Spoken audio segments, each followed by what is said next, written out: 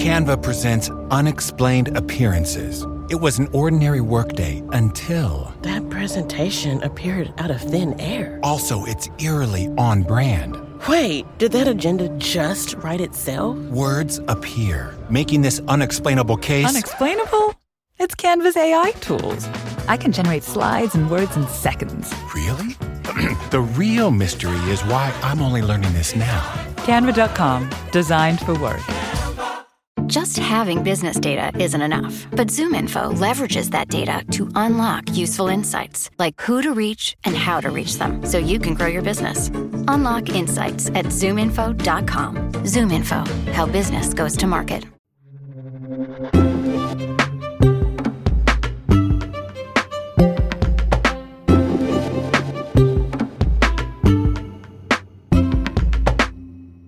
It's Today Explained. I'm Halima Shah, sitting in for Sean Rameswaram. On this vote, the yeas are 220 and the nays are 210. The bill is passed.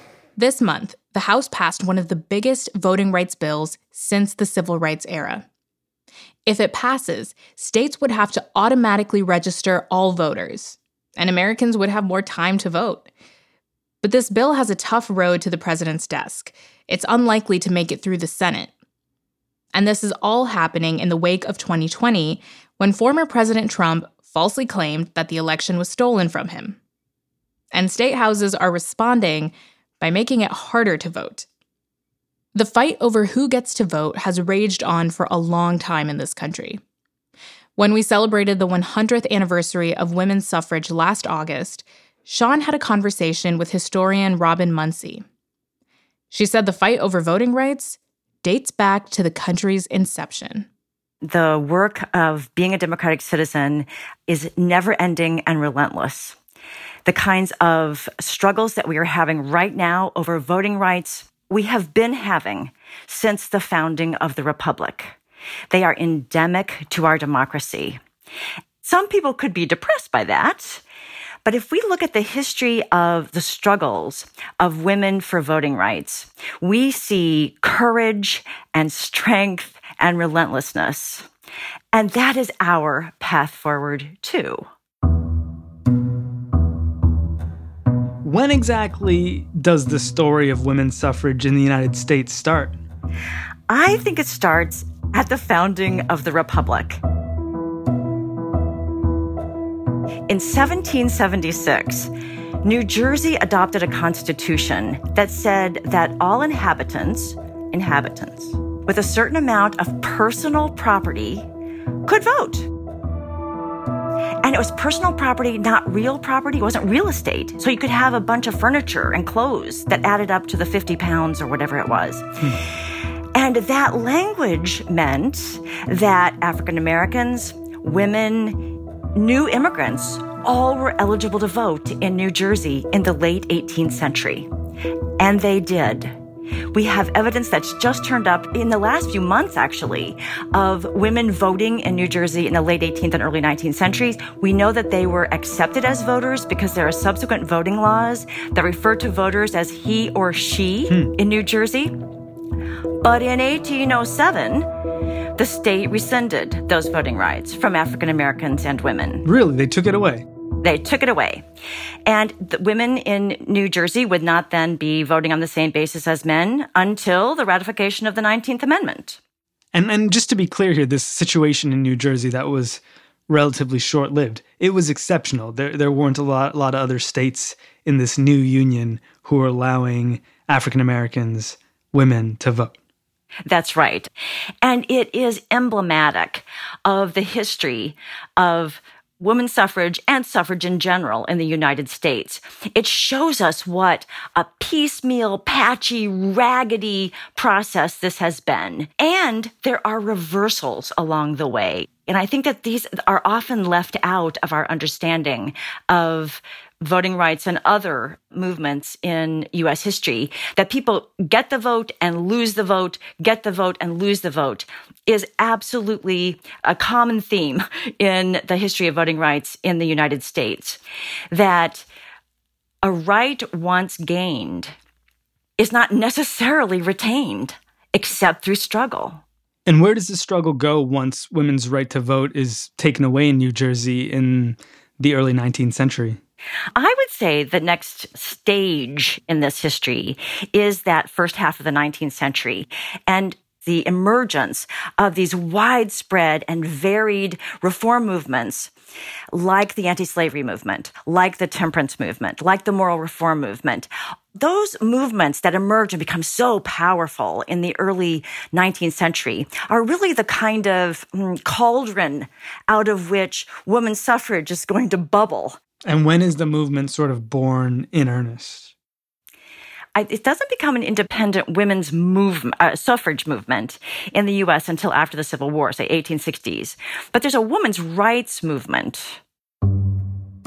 There are women's rights conventions that begin in the 1840s. The most famous one is the Seneca Falls Convention of 1848, which is organized by Elizabeth Cady Stanton and some of her other friends, and famously attended by Frederick Douglass, the great anti-slavery activist and orator.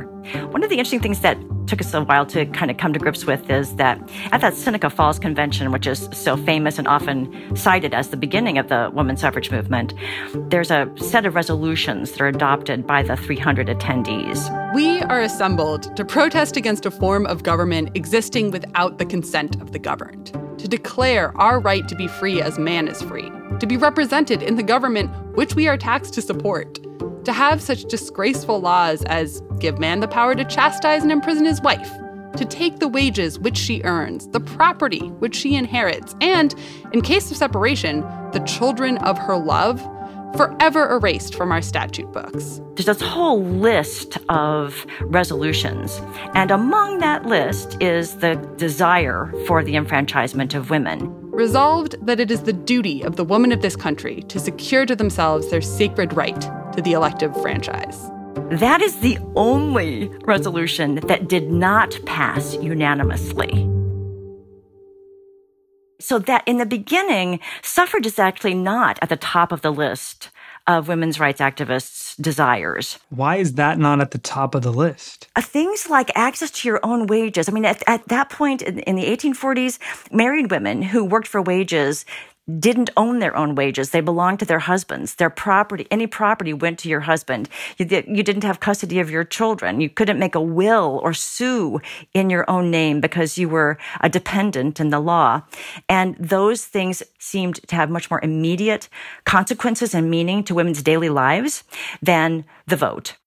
When and how does that begin to change? I mean, really, you get the formation of these independent organizations devoted to women's suffrage beginning in 1869, which is still a really small group, but it grows dramatically in the 1880s when the Women's Christian Temperance Union comes to support women's suffrage.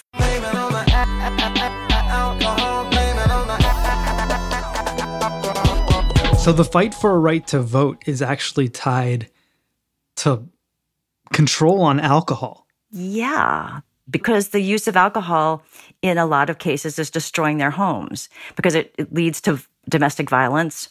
And in the homes of wage-earning people who don't have much money and often have seasonal jobs, some women see the saloon as a place where men spend their money and then leave their families hungry in the off-season. And as the movement grows, what are the essential arguments that are being made? In the beginning, there's the argument based on justice. There are some women who make the claim that they're taxed without representation. This is especially true of widows or independent women who have property, who have jobs, who do own their own wages, and who are taxed just like men, but they have no say in the government and the way that their taxes are spent.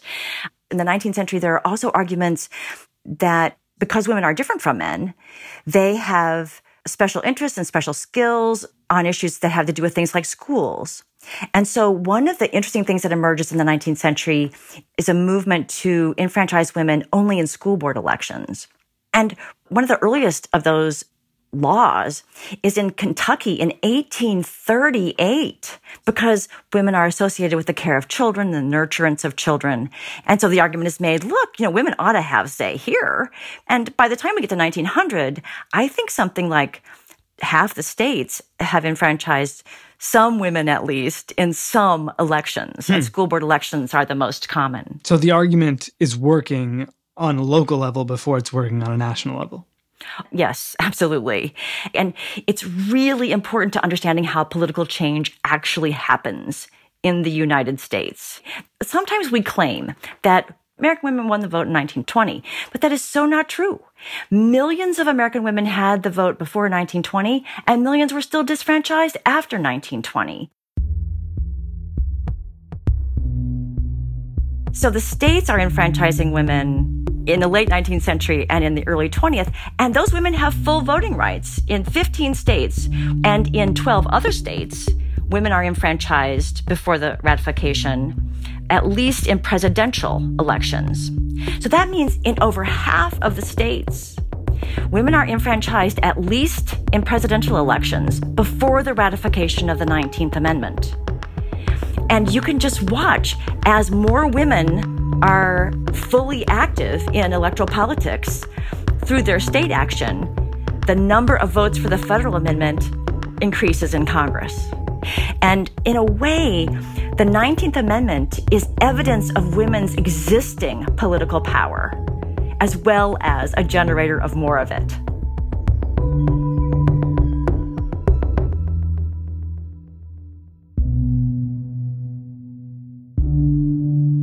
After the break, the ratification of the 19th Amendment and the long fight for women's suffrage that comes after it.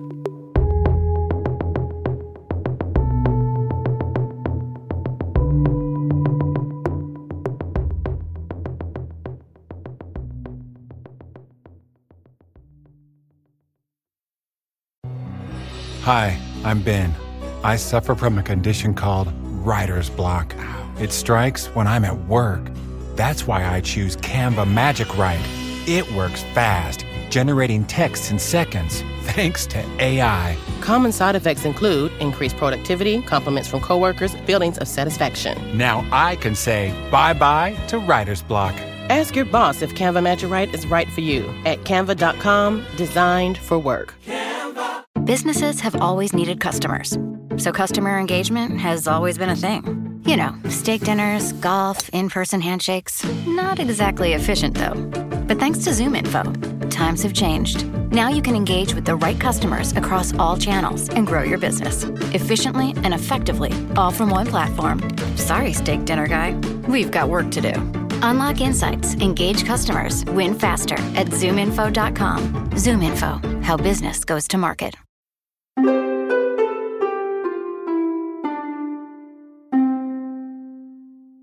Professor, we get to the 20th century. Some women have the right to vote in the United States. A lot of women still don't. How does the movement change and pick up steam in the 20th century? I think the most important change that emerges in the early 20th century is the dramatically increased size and diversity of the movement itself. By the 1910s, the women's suffrage movement has become a multiracial, multi-ethnic, cross-class mass movement. African American women, Native American women, Chinese immigrant as well as Chinese American women, Latinas, and working class women are all in the struggle along with white and middle class women. And they're not making the case that, look, we need the vote to help all these other people. They say we need the vote for self-protection. The reason that we work under hideous conditions, the reason that our factories are not safe, the reason that we work these god-awful long hours, that we are paid hideous wages, is because we don't have the vote. And they're publishing newspapers, they're engaging in soapbox speeches or open car speeches by the time we get to the early 20th century. They begin to make movies, they publish cookbooks. Cookbooks, the women's suffrage cookbook, they have songs, they create songs, they write plays. What's in the women's suffrage cookbook? Okay, so it's not that they're sort of like ballot biscuits or anything. Nothing quite like that. But that women who support suffrage are retaining their commitment to certain domestic skills. Women are not going to all leave the kitchen the minute they gain suffrage. Really, look at these fabulous meals that they can put on the table. Sign of the times, I suppose. Yeah, yes, absolutely. What about the songs? Tell me about the songs. I wish I could sing you one of the songs. I deeply regret that I can't, take my ukulele there and bring it over and sing one of those songs for you. Yeah. But some of them are funny. Oh dear, what can the matter be, dear, dear? What can the matter be? Oh dear, what can the matter be? Women are wanting to vote. And some of them are quite serious. They're patriotic. Some of them kind of a religious tone to them. Shout, shout, oh, with your song, cry with the wind, for the dawn is breaking. So, and of course, they're also organizing huge parades. There are famous ones in New York and D.C., but there are parades all over the country, rallies of all kinds. I mean, the very famous tactics of the suffrage movement in the 1910s is picketing the White House. And suffragists were actually the first to picket the White House. Really? Yes. I hope they weren't tear gassed. They were not tear gassed, but they were, of course, some of them were jailed and they were force-fed, and it was pretty ugly. Force-fed? Because some of them went on hunger strikes. And that generated a lot of very bad press for the Wilson administration and for opponents, actually, of suffrage. Women have reared all the sons of the brave. Women have shared in the burdens they gave. Women have labored your country to save. That's why they're wanting to vote. So it's, oh dear, what can the matter be, dear, dear? What can the matter be, oh dear? What can the matter be when men want every vote? Let's get to the moment we've all been waiting for. What does August 18th, 1920 look like? What is it like the day this actually happens? Oh, it's totally amazing. So the focus that day is on Tennessee, because Tennessee is potentially going to be the 36th state to ratify the 19th Amendment. And it took 36 to reach the 3/4 of the states to ratify. The Senate has already voted yes, but it looks like there are not going to be enough votes in the House. And at the last minute, a young man named Harry Burns, who had said, he's committed to voting against this, gets a letter from his mother who says, "Be a good boy, Harry. Be sure to help out the suffragists." And on the request of his sainted mother, Harry Burns votes for ratification. And of course, people present go wild.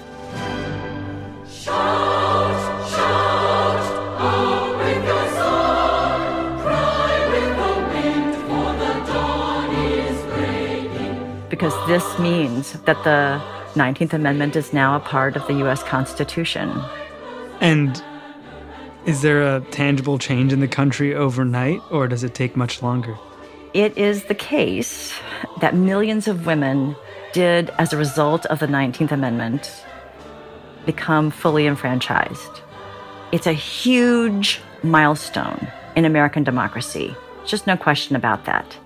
But it was not a complete victory, because millions of women were still barred from the polls after passage of the 19th Amendment. Who are we talking about? Who's not included? The language of the amendment was that no state or the federal government could deny the vote on the basis of sex. All the women in Puerto Rico were citizens of the United States, and they did not win enfranchisement from the 19th Amendment because the territories are not mentioned. Literate women are enfranchised in Puerto Rico in 1929, but it's not until 1935 that all adult Puerto Rican women in Puerto Rico exercised the vote. Asian immigrant women also gained nothing from the 19th Amendment because Asians were not eligible to naturalize. And so because they were not citizens or allowed to become citizens, they also did not benefit from the 19th Amendment. And they're not going to benefit until we get to 1952, when all Asian groups are allowed to naturalize.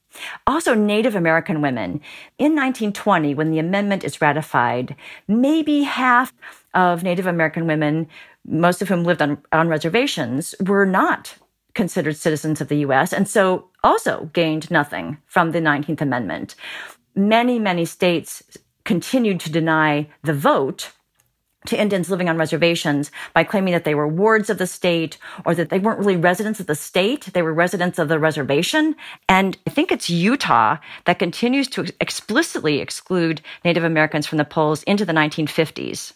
And of course, the most famous and the biggest group denied the vote after 1920 were African American women in the South.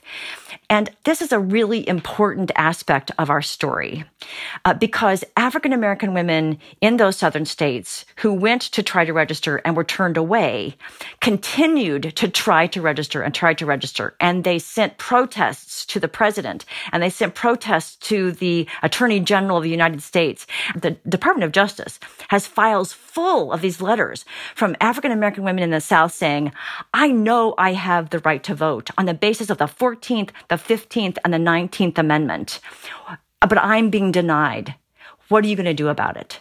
Mr. Chairman, and to the Credentials Committee, it was the 31st of August in 1962 that 18 of us traveled 26 miles to the county courthouse in Indianola to try to register to become first-class citizens.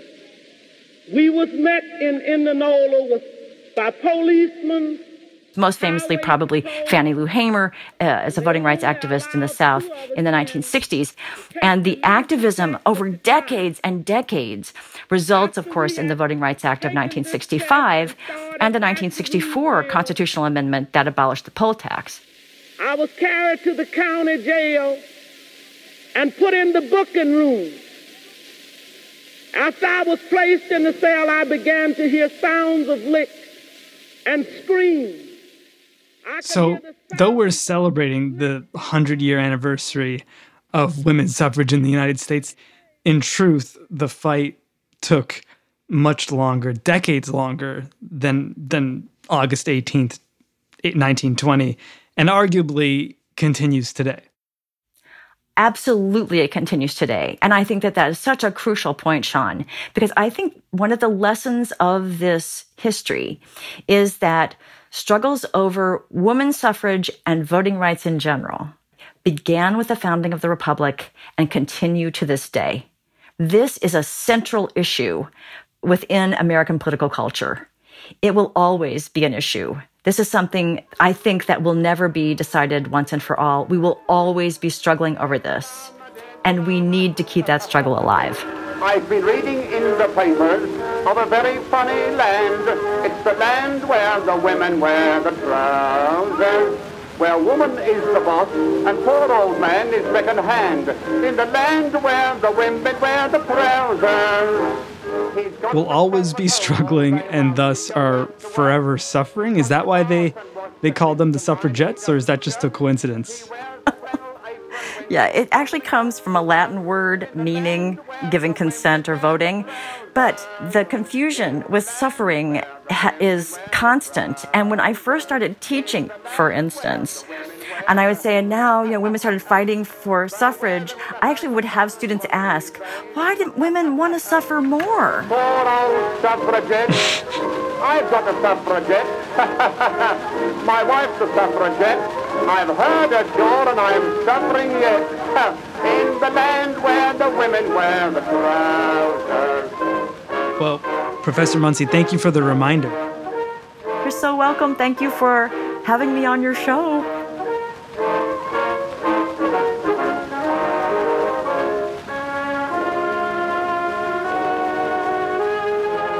Professor Robin Munsey, she teaches history at the University of Maryland.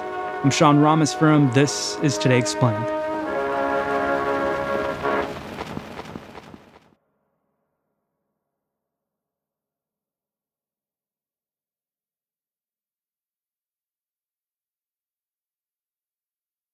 Welcome to the Canva guided meditation for stress at work. Impending deadline? Generate Canva presentations in seconds. So fast. Brainstorm got too big? Ooh. Summarize with AI in a click. Click, click. Writer's block? Release with Canva Magic Write. Magical. Stress less and save time at canva.com.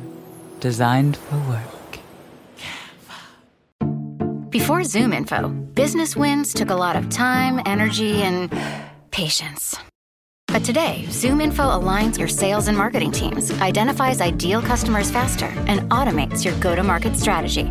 So you can scale up and get on the fast track to marketplace domination. And that's how winners win.